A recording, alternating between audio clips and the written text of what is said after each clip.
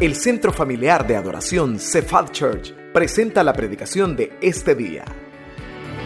Oramos para que Dios prepare su corazón para recibir palabra viva, poderosa y transformadora en este mensaje.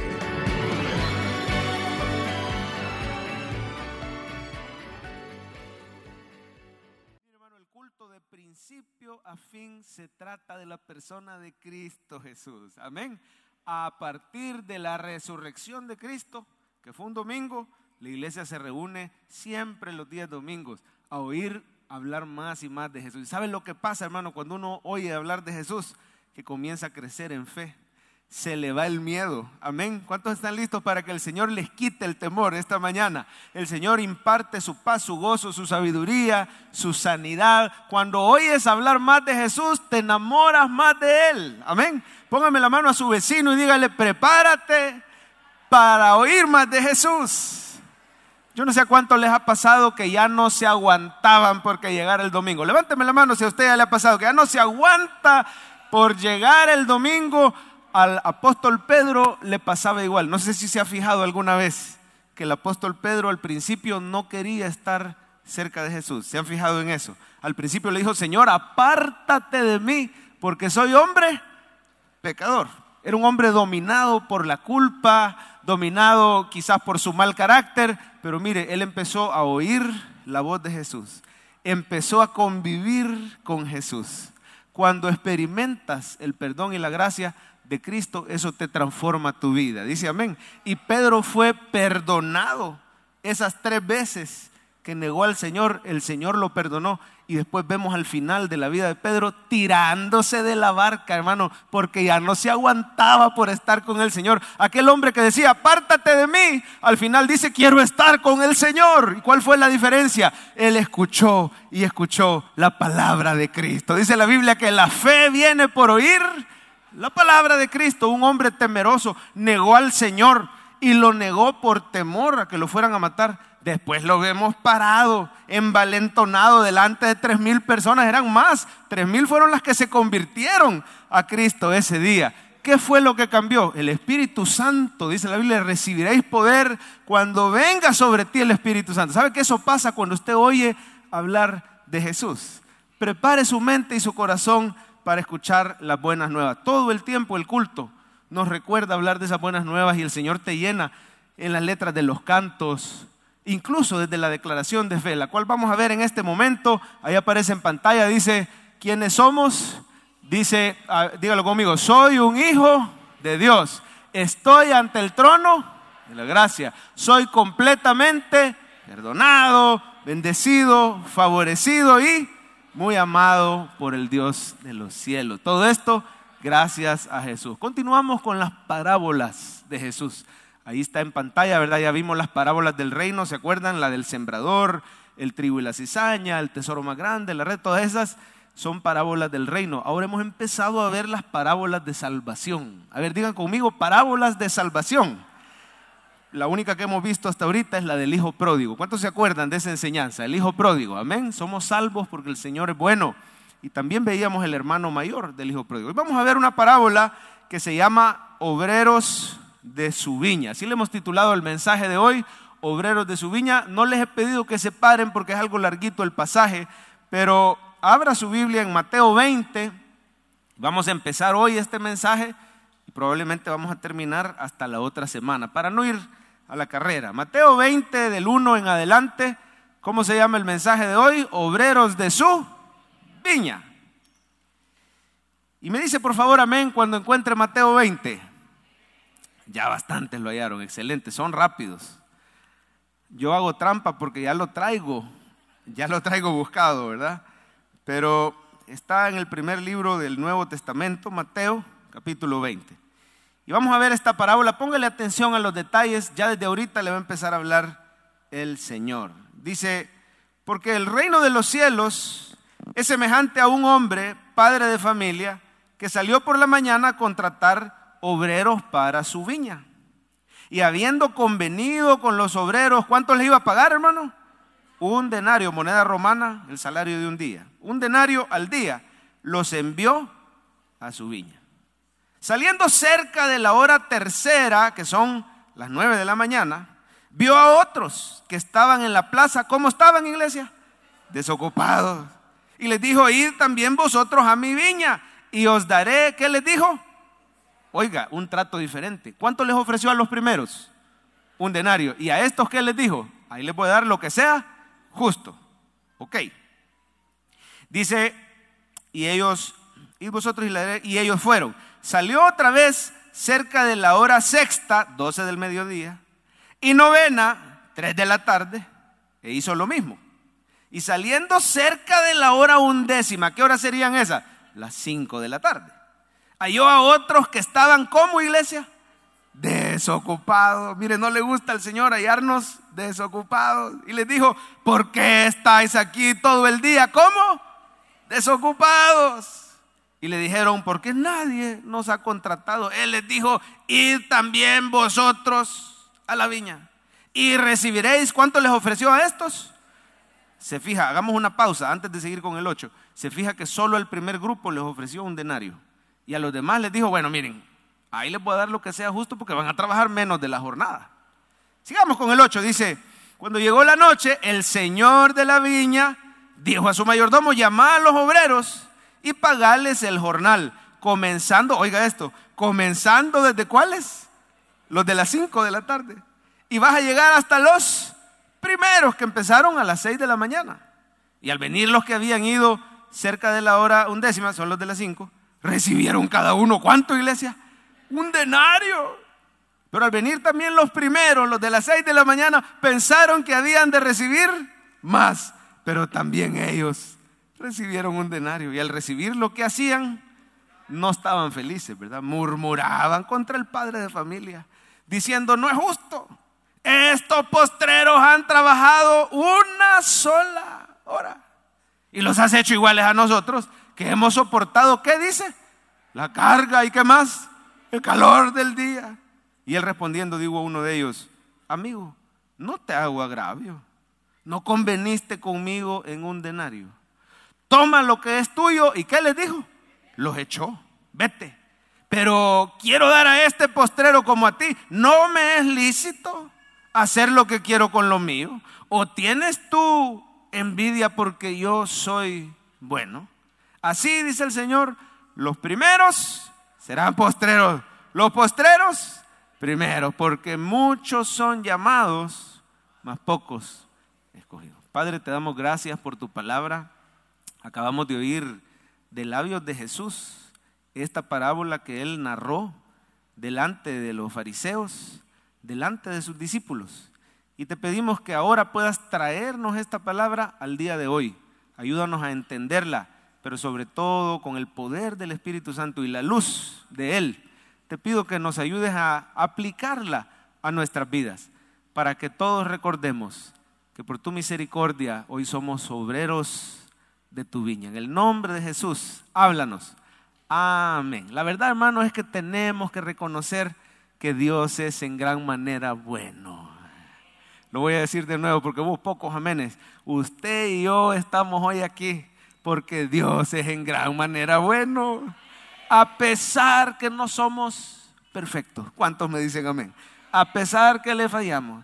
A pesar que en buena medida todavía somos chambones. Aunque no me diga amén.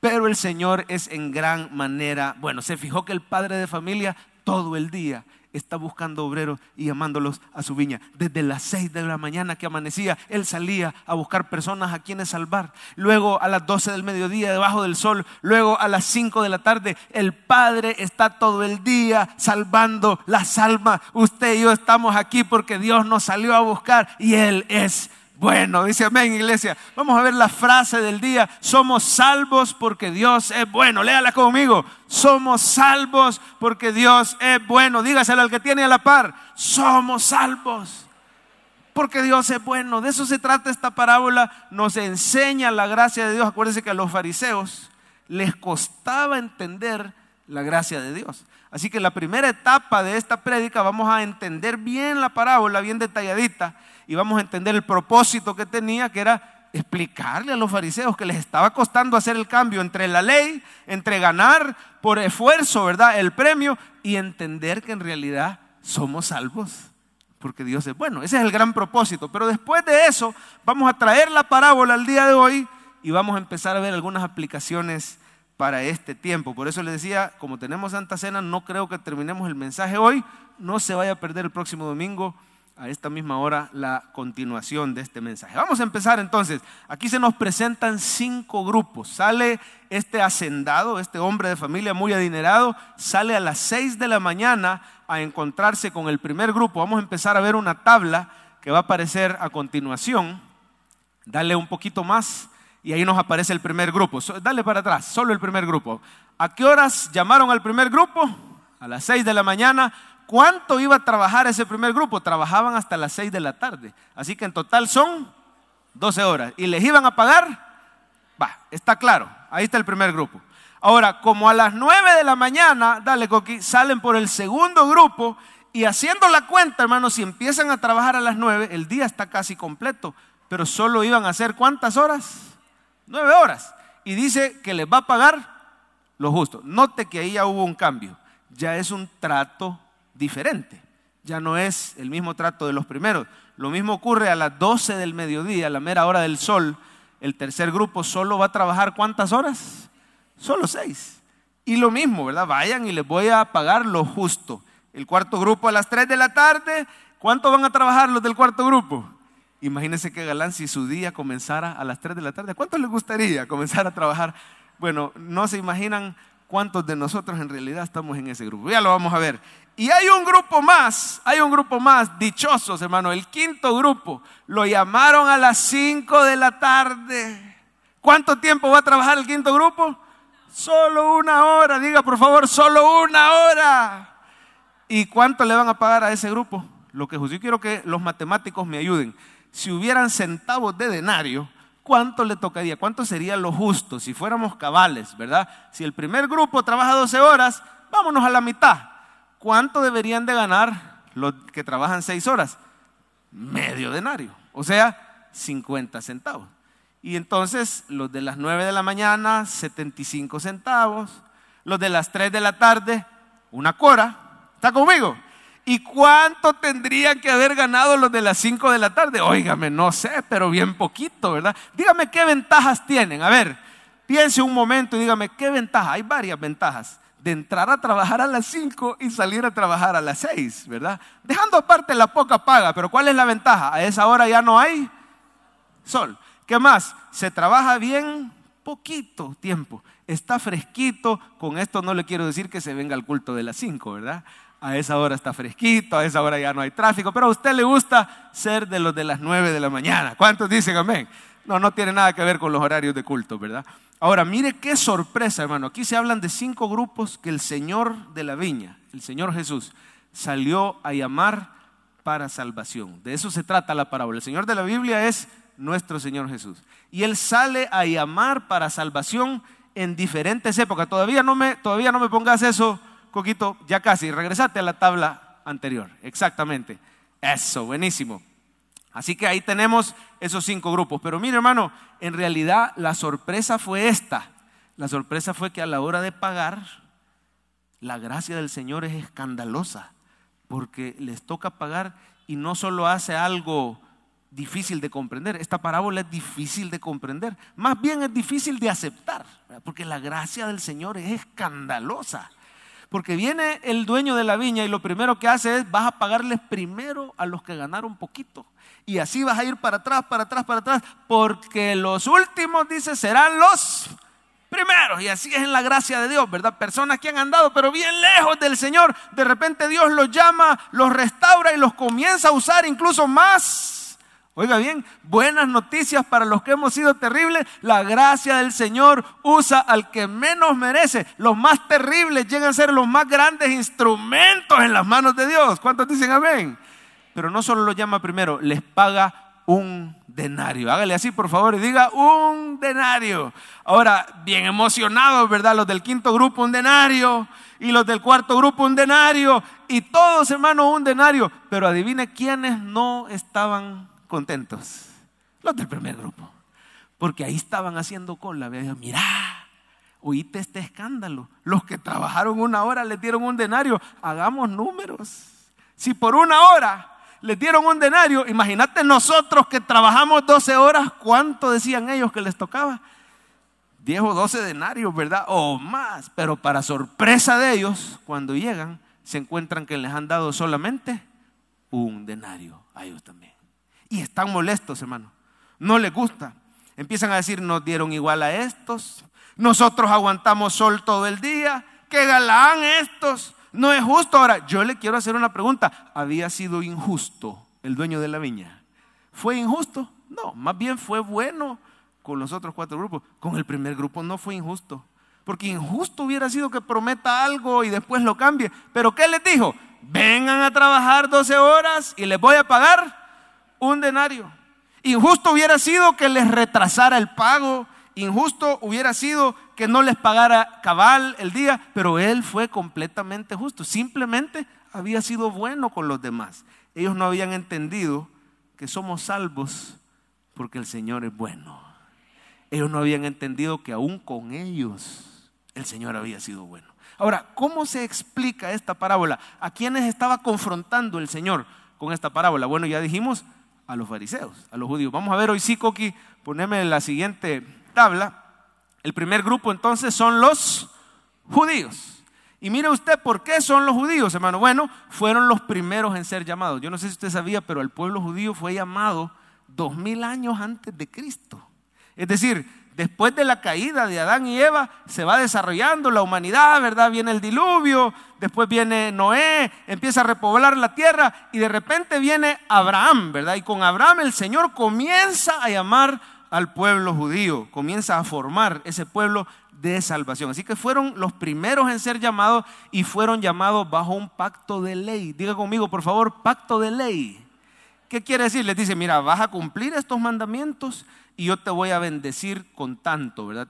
Les dieron un trato específico, era un pacto de obras. Y no solo eso, hermanos, son los que más tiempo han estado trabajando para Dios. Les ha tocado sufrir el sol y la inclemencia, el sufrimiento de este mundo. Por mencionarle, los judíos han sufrido la esclavitud en Egipto. ¿Cuánto tiempo estuvieron esclavos en Egipto? 400 años. No solo eso, después 40 años en el desierto. No solo eso, les dieron la ley y tenían que guardar la ley, ¿verdad? Les ha tocado a ese primer grupo, les tocaron las 12 horas debajo del sol, ¿verdad? Les tocó cumplir los sacrificios de animales, la adoración levítica, que no era fácil, ¿verdad? Guardar el sábado, guardar la fiesta solemne, la circuncisión. A este grupo, hermano, cuando entró a la tierra prometida, le tocaron guerras constantes. O sea, en cierta forma, humanamente, podemos entender que estén molestos porque han trabajado y les ha tocado, ¿verdad? Y ellos creían que de acuerdo a sus obras, así el Señor les iba a pagar. No habían entendido la gracia de Dios. No habían entendido que somos salvos porque Dios es bueno y que cuando obramos, siervos inútiles somos. Porque hicimos anantío, amén. Ya he oído esta palabra de mi pueblo, ¿verdad? Anantío hicimos lo que nos tocaba hacer. Pero los que no entienden la gracia de Dios sufren porque creen que sus obras merecen más bendición de parte de Dios. Y caemos en ser ingratos delante de Dios, ¿verdad? En vez de estar agradecidos que los habían llamado. Así que a este grupo, hermano, le tocó sufrir muchísimo. Usted sabe los sufrimientos del pueblo judío mejor que yo, ¿verdad? Usted sabe que no solo peleaban con los filisteos, con los madianitas, con toda la tierra prometida. Todo el tiempo hubo guerra. Los invadió Babilonia y se los llevó cautivos. La reconstrucción, por si fuera poco, en tiempos de Jesús, ¿quiénes tenían esclavizados al pueblo judío? Los romanos. Así que es un pueblo que de verdad les ha tocado bien duro. ¿Quiénes son los otros grupos? Mire, por favor, del segundo grupo en adelante somos nosotros, los gentiles creyentes. ¿Quiénes son los gentiles? Todo el que no es judío. Usted y yo que tenemos apellidos, digamos, salvadoreños, o muchos tienen apellidos de ascendencia española, en el caso de mi familia, ascendencia palestina, pero no tenemos ascendencia judía. Somos gentiles, pero somos creyentes. Fuimos llamados bajo un trato diferente. Los de la ley era el pueblo judío. Del segundo grupo en adelante somos llamados por gracia. Y quiero decirle algo, el Señor no nos da solo lo que es justo. Del segundo grupo en adelante, el Señor dice ahí que les ha dado, mire lo que dice al final, gracia. Y los de 6 horas les ha dado gracia. Y los de 3 horas les ha dado gracia. Hermano, usted y yo somos salvos por gracia. Y le voy a decir algo, recibimos mucho más de lo que merecen nuestras obras. Porque usted y yo le fallamos al Señor. ¿Cuántos dicen amén? Y aún así Él nos paga como si siempre hubiéramos cumplido la ley. El Señor te paga como si hubieras trabajado las 12 horas completas. ¿Sabe por qué? Porque Cristo Jesús trabajó por usted para que usted y yo recibamos la salvación por la gracia del Señor. Mire, esa es la esencia del Evangelio. Cristo Jesús trabaja para que yo reciba. Ahora, por gratitud, yo puedo trabajar en la viña del Señor también. Pero yo no trabajo en la viña para ganarme ese denario. Yo trabajo porque estoy agradecido. Yo trabajo porque el Señor ha sido bueno conmigo. Pero el pueblo judío en ese entonces no entendía eso. Se quejaban grandemente y decían, ¿cómo es posible? Mire, cuando Jesús da esta parábola, sabe que los está confrontando, porque ellos decían, pues no vamos a creer en Jesús, no vamos a creer en ti, le decían, porque ¿cómo es posible que sea tan fácil? ¿Cómo es posible que sea por gracia si nosotros hemos guardado los mandamientos? Si nosotros tenemos a Moisés por padre, ¿verdad? Estaban muy orgullosos de su herencia. Si nosotros somos circuncidados, nosotros guardamos el sábado. ¿Cómo es posible que estos gentiles vengan a ser salvos también? Solo por la gracia, solo por creer. Mejor leamos en boca de ellos el reclamo. Mire ahí en su Biblia, el versículo 10, ahí comienza el reclamo, ¿verdad? Vamos a poner, ahí está, dice, al venir los primeros, pueblo judío, pensaban que iban a recibir más. ¿Por qué? Porque habían obrado más. Su mentalidad está puesta en sus obras. Pero también ellos recibieron cada uno un denario. Y al recibirlo, dice el 11, ¿qué hacían, hermano? Murmuraban contra el Padre. Cualquier queja que tengas de la gracia, estás murmurando contra Dios, porque Él es el autor de la gracia. Amén. De hecho, la gracia no es una doctrina, la gracia es una persona y su nombre es Cristo Jesús. Amén. Dice la Biblia que la ley por Moisés fue dada, pero la gracia y la verdad vinieron en la persona de Cristo. Dice amén, iglesia. Así que Cristo Jesús, la gracia, ¿verdad? Pero ellos murmuraban contra el Padre diciendo, mire la queja, estos postreros, estoy en el versículo 12, estos postreros han trabajado una sola hora. Mire cómo se comparan. Y los has hecho iguales a nosotros. Estos versus nosotros. Porque nosotros sí hemos soportado el calor y la carga del día. Ellos no habían entendido la frase del día, que ahí está en pantalla, que usted y yo somos salvos. Dígalo de nuevo, usted y yo somos salvos, porque Dios es bueno. ¿Y sabe lo que les dice el Señor? En pocas palabras, les dice, miren, dejen de estar reclamando y dejen de estar peleando. Si yo no he sido injusto con ustedes, ustedes no han entendido mi gracia. ¿Acaso no tengo yo derecho a ser bueno con este grupo que no ha obrado? ¿Acaso les hago injusticia a ustedes? Y me llama la atención, hermano, porque les dice, ¿sabes qué, amigo? Yo no te he hecho agravio, toma lo tuyo y andate.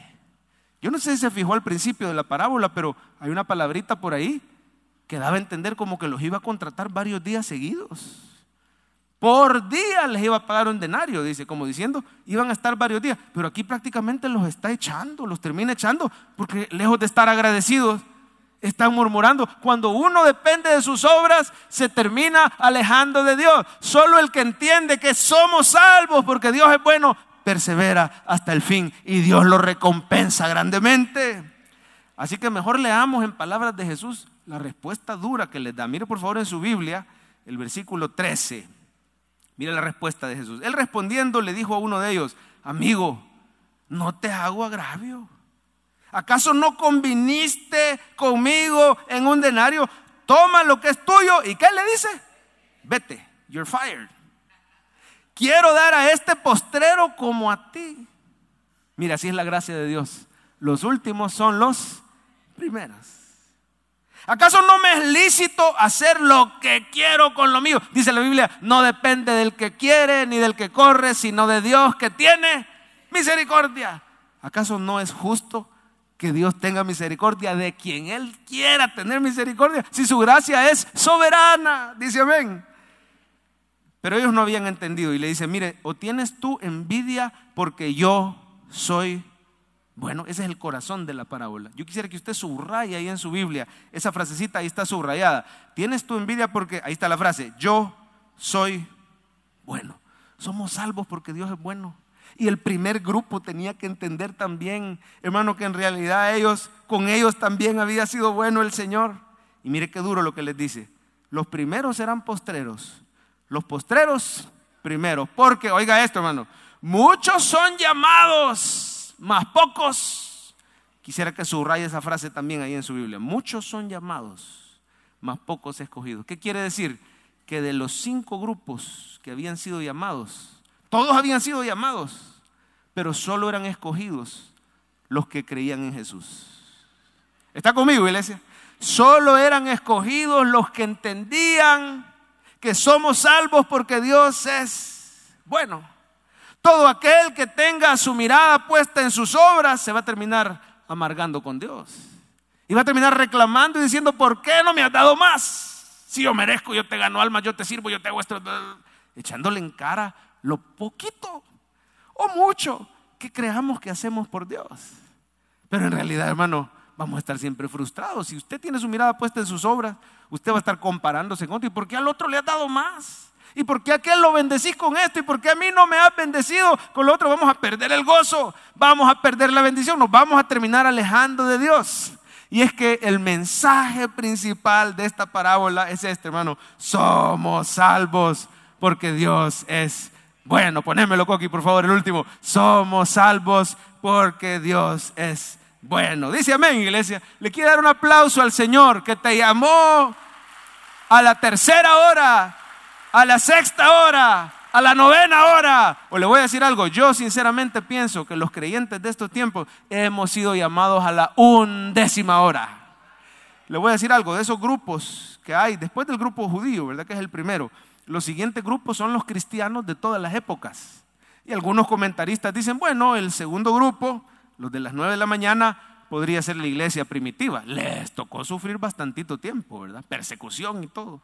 El tercer grupo, los de las 12 de mediodía, podrían ser de los tiempos de Constantino. Eso fue como en el año 300, 350 después de Cristo. Ahí paró la persecución y viene el catolicismo romano y secuestra el cristianismo y prohíbe leer la Biblia y empieza a combinar un montón de cosas, idolatría de imágenes, y surge ese liderazgo antibíblico que es el papado, un montón de cosas. Eso ocurre en el grupo más o menos del año 300, 400. Otros dicen que el cuarto grupo podrían ser en la época de la Reforma Protestante, ¿verdad? Fue año 1600, por ahí más o menos, cuando la iglesia volvió a la verdad bíblica y se separó del romanismo y del catolicismo romano, ¿verdad? Y vuelve. Oiga, en la Reforma Protestante no es que nace la iglesia evangélica, no. La Reforma Protestante es el retorno de la verdadera iglesia a la verdad de la palabra de Dios. La iglesia que Cristo fundó está fundada sobre la roca que es Cristo y su palabra. Dice amén, iglesia. Así que si no está en la palabra del papado, perdónenme, pero no es la iglesia de Cristo. Y si no está en la palabra lo de las imágenes y la oración por muertos, todas esas cosas no son, lo digo con mucho cariño, amén, no son la iglesia de Cristo. Pero usted y yo, llamados a las 5 de la tarde, nos ha tocado sufrir persecución y nos tocará, pero es poquito comparado con lo que han sufrido otros santos de otros tiempos. Nos va a tocar trabajar para el Señor, sí, pero va a ser poquito, porque Cristo viene pronto. ¿Cuántos dicen amén? ¿Y sabe qué? Yo vengo pronto, dice el Señor, y mi galardón conmigo para dar a cada uno conforme a su servicio.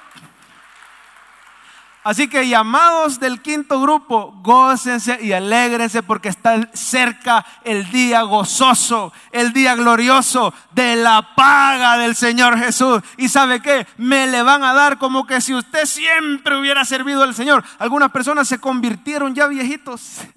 Tengo mi tío por ahí. Algunas personas se convirtieron ya mayores, ¿verdad? Ya llegando a los 40, 50, 60 años. Déjeme decirle algo. Dios te va a premiar como que si siempre le hubiera servido. Dios te va a premiar no por tus obras, no por tus méritos. Dios te va a premiar por la obra de Cristo. Es que Cristo es el que siempre ha servido fielmente en la viña del Padre. Usted y yo solo somos llamados por gracia. Como dice la frase, somos salvos porque Dios es. Bueno, ¿y cómo se aplica esta palabra? Vamos a ver una sola aplicación hoy por el tiempo. Sirva al Señor por gratitud. Hágame un favor, tóqueme a la persona que tiene la par y dígale, sirva. Si estabas esperando una señal del cielo que te dijera, yo no sé cuándo quiere el Señor que comience a servir, mire, aquí está tu señal, sirva. Si algo tienen en común los 5 grupos, ¿qué tienen en común? Todos se fueron a trabajar en la viña. Ahora, aquí está una revelación preciosa. Hermano, ¿sabía usted que el dueño de la viña no necesitaba obreros? ¿Usted sabía que Dios Padre no necesita que usted sirva? Se lo digo con cariño, Él tiene millares de ángeles que son más rápidos, más inteligentes, más santos, más fuertes, mejores que usted y que yo. Dice amén. No me están crucificando todavía, ¿verdad? Él tiene ángeles. El padre de familia tenía servidores en su hacienda. Él sale a llamar personas porque Él es bueno. Él pudo haber salido con el dinero en mano y le repartía al primer grupo, le repartía al segundo, le repartía al tercero. Lo que pasa es que a Él no le gusta que pasemos desocupados. ¿Se fijó cuántas veces aparece en la parábola la palabra desocupados? Aparece tantas veces que vale la pena que lo revisemos dentro de un ratito, pero te quiero dar este mensaje de parte de Dios. El Señor te quiere ocupado en su viña. Ponémelo, Coqui, en pantalla. El Señor te quiere ocupado. Tóqueme al vecino y dígamele esa palabra de parte de Dios. Sea un instrumento, dígale, el Señor te quiere ocupado en su viña. ¿Y sabe qué, hermano? Este hombre pudo haber salido a regalarles el dinero, pero no lo hizo. Salió a contratarlos porque Él sabe que te hace bien servir. Lo voy a decir de nuevo. Tienes que estar ocupado y no desocupado. No tiene que ser un cristiano que solo se viene a congregar y un consumidor. No, usted tiene que tener mentalidad de servidor. ¿Sabe por qué? Porque Él sabe que el servicio te santifica.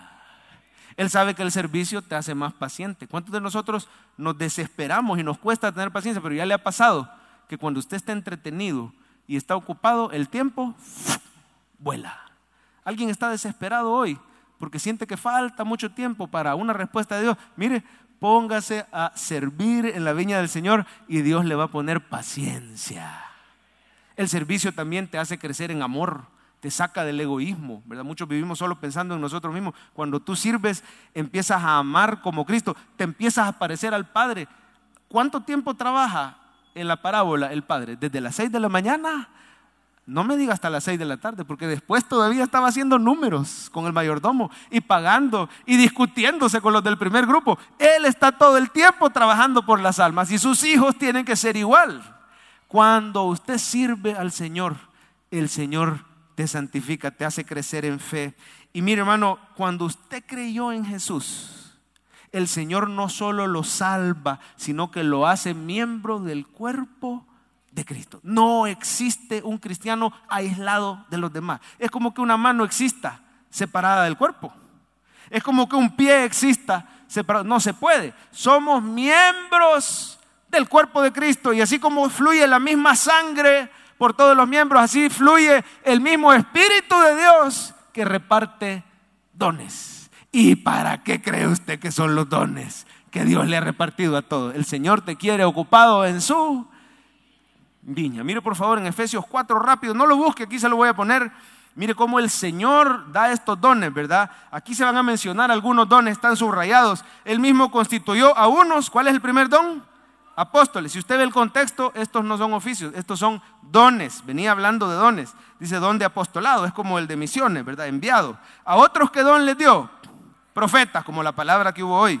A otros, evangelistas, la capacidad de predicar el evangelio de forma entendible y que la gente se convierte, es un don. A otros les dio un don de pastor, maestro. En el original es un solo don, el que predica, el que enseña. ¿Y cuál es el propósito de los dones, hermano? A fin de perfeccionar a los pastores, dice ahí. ¿Cómo dice? A los santos. Usted y yo somos santos. Y el Señor te ha dado dones para la obra del ministerio. Oiga cómo termina. Para la edificación del cuerpo de Cristo. Todos los grupos, miembros del cuerpo de Cristo, todos los grupos que fueron a trabajar a la viña eran miembros. El Señor los llamó y todos estaban ocupados en la viña. Hay otro pasaje en Corintios que dice que todos los cristianos, diga conmigo todos los cristianos, mire cómo dice, pero a cada uno, ahí no deja fuera ningún cristiano, le es dada, mire cómo le llaman los dones, manifestación del Espíritu, o sea, apariciones de Dios, así le llama. Dios se manifiesta en su iglesia a través de los dones. Hermano, esta mañana en el don de profecía, Dios se ha manifestado, amén, aquí entre nosotros.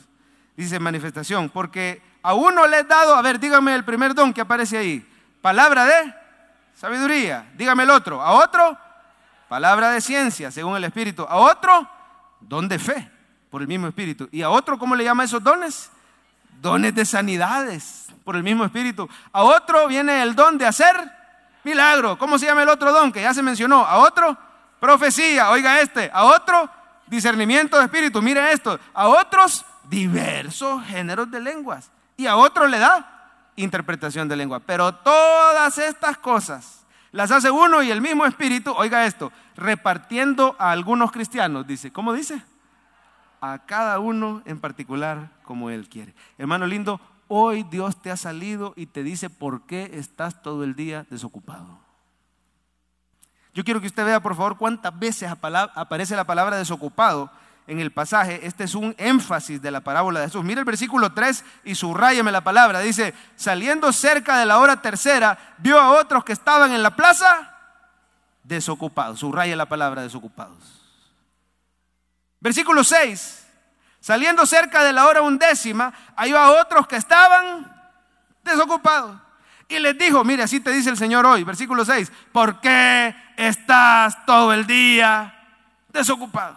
Ay, pastor, es que yo me aburro. Pastor, es que yo me deprimo. ¿Por qué estás todo el día desocupado? Pastor, es que yo paso viendo reels. Es que yo paso viendo series. ¿Por qué estás todo el día desocupado? El Señor te quiere ocupado en su viña. Dice amén. Y le dijeron, mire la excusa. Ahí está nuestra excusa. ¿Por qué nadie nos ha contratado? Es que yo no sé dónde servir en esta iglesia. ¿Sabe dónde puede servir? En la viña del Señor. Amén. Y la viña es amplia, ya vamos a ver oportunidades. Él le dijo, id también vosotros a la viña, subraya eso, recibiréis lo que sea justo. No hay excusas. Hoy el Señor te ha salido al encuentro y te ha dicho, ven a mi viña, te quiero ocupado sirviendo. Los beneficios, hermanos, de servir al Señor son tantos. Usted no va a servir para ganarse el favor de Dios, es porque ya tiene el favor de Dios, que hoy tiene el privilegio de servir. Y el servicio, uno de los más grandes beneficios es que santifica al creyente. Amén. Pero le quiero decir en el nombre del Señor, no espere hasta la hora tercera, no espere hasta la hora sexta, no espere hasta la hora 11. El tiempo de servir al Señor es hoy. ¿A dónde puedo servir, pastor? Bueno, mire, hay tantos ministerios que solo basta acercarse al escritorio de información, deja sus datos y puede servir en Cephal Kids. Usted se acerca al hermano Tony, que está en cabina de sonido, puede llegar a servir en el grupo de alabanza. Usted se acerca a los hermanos de multimedia, puede servir ahí. Se acerca al pastor Omar Calix, puede servir en diaconado. Hermano, usted se acerca a nosotros o en el grupo, en centros penales, en los grupos de vencedores. Usted se acerca, hermano, a nosotros los pastores y podemos abrir un life group en su casa. O sea, realmente excusas no hay. Es más, le voy a decir algo. Ahí en su trabajo usted puede ser instrumento. ¿Quién dice que solo servimos el domingo y solo en la iglesia? La viña del Señor es todo aquel lugar donde yo proclamo la palabra de Cristo. Tu familia puede ser la viña. La empresa, la colonia puede ser la viña. Dios te quiere. El punto es que Dios te quiere ocupado sirviendo. Pero decíamos, y con esto vamos terminando por el tiempo, el servicio santifica. Diga conmigo, el servicio santifica. ¿Qué quiere decir? Que todos los que sirven son santos. Mire, usted y yo somos santos por la sangre de Cristo. Amén. Si solo sirvieran los santos, entonces nadie tuviera la capacidad de servir. Pero cuando empiezas a servir, el Señor empieza a santificarte. Eso es como cuando usted contrata un equipo de estos grandes, contrata a un jugador.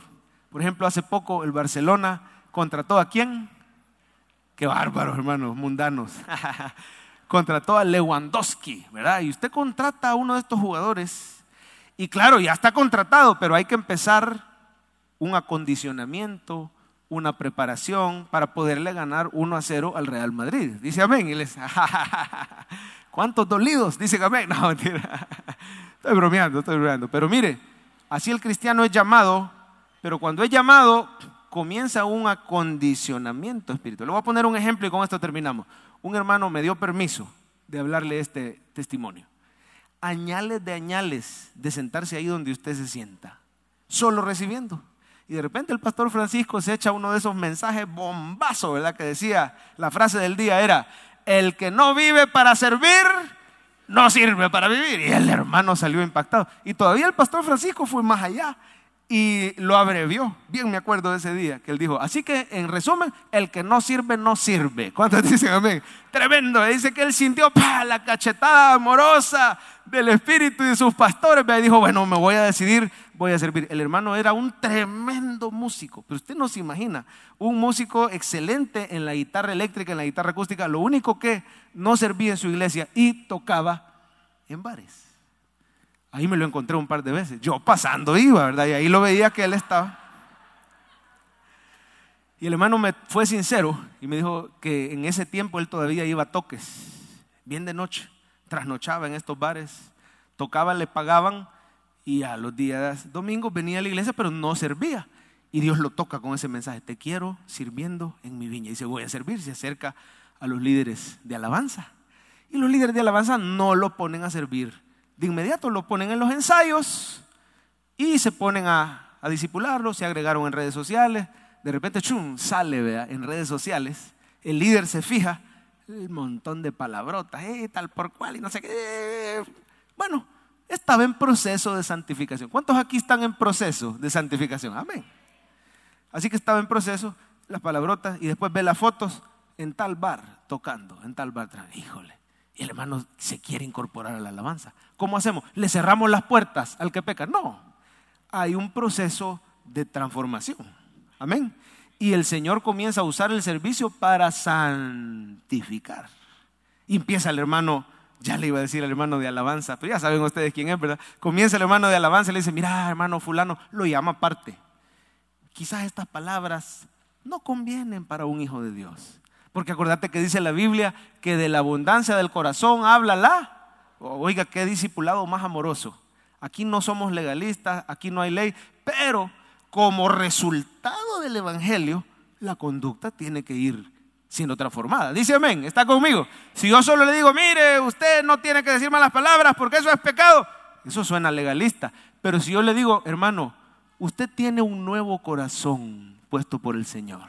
Y de la abundancia del corazón habla la boca. ¿Cómo es posible que su boca siga negando la obra que Cristo ya hizo? Si en verdad Dios le ha dado un nuevo corazón, hombre, tendría el Espíritu Santo que irnos ayudando. Dice la Biblia, y este hermano le dijo, ninguna palabra corrompida salga de vuestra boca, sino la que sea buena para la necesaria edificación, a fin de dar gracia a los que oyen tus palabras y oyen tu guitarra. Les tienes que impartir gracia, no jalarlos más a la impiedad y jalarlos más al mundo.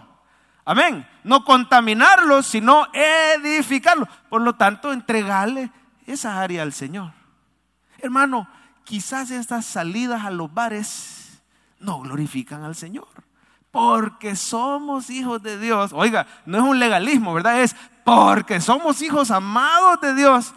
Esas cosas, pero mire, pastor, lo que pasa es que yo de ahí recibo un dinerito. Hermano, confiemos por fe que Dios lo va a bendecir y que Dios le va a abrir puertas. Deje eso y venga a servir a la viña del Señor, porque Él es el que paga los mejores sueldos. ¿Cuántos dicen amén? Que el Señor es el que provee, Él es el que paga. Bueno, y este hermano dice, compruébeme con la Biblia, y lo hago. Compruébeme con la Biblia que al ser un servidor yo tengo que tener un buen testimonio. Y mire por favor en pantalla 1 Timoteo 3.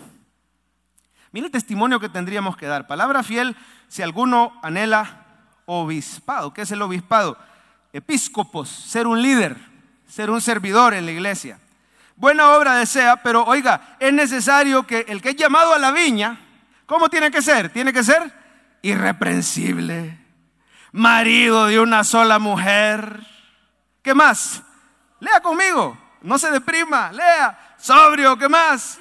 Prudente, decoroso, hospedador, apto para enseñar. Oiga, no dado al vino, no pendenciero, es no pleitisto, no amante del pisto, ¿verdad? No codicioso, sino amable, apacible, no avaro. Oiga, hasta la familia de uno empieza a ser santificada. Dice, que gobierne bien su casa y tenga a sus hijos en sujeción con honestidad.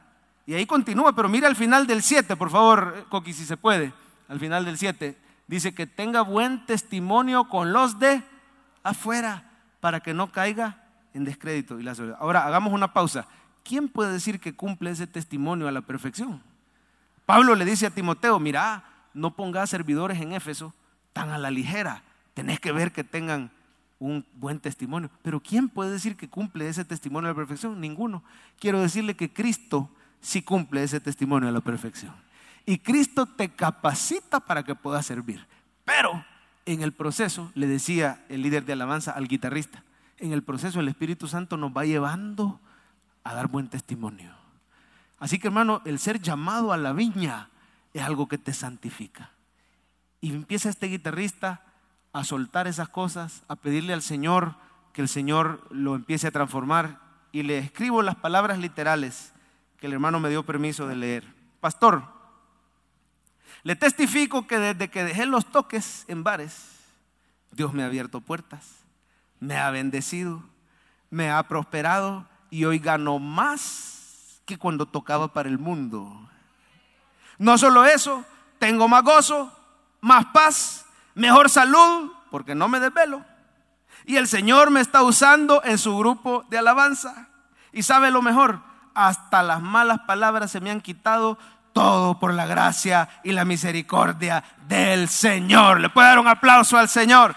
Él te quiere ocupado en su viña. Poneme la frase, Coqui, un par de versículos abajo está, el Señor te quiere ocupado en su viña. Vamos a pedirle a los hermanos diáconos que empiecen a pasar por el tiempo. Vamos a llegar hasta aquí porque hay que repartir la Santa Cena. No se levante, espere que le repartan estos elementos y voy a pedir a mis compañeros pastores que seamos extra breves por el tiempo. Pero va a aparecer en pantalla el resumen, hermano. El resumen es este: somos salvos porque Dios es bueno y Él quiere que le sirvas en su viña por gratitud. Vamos a alabar juntos al Señor con unos cantos mientras usted recibe los elementos de la Santa Cena.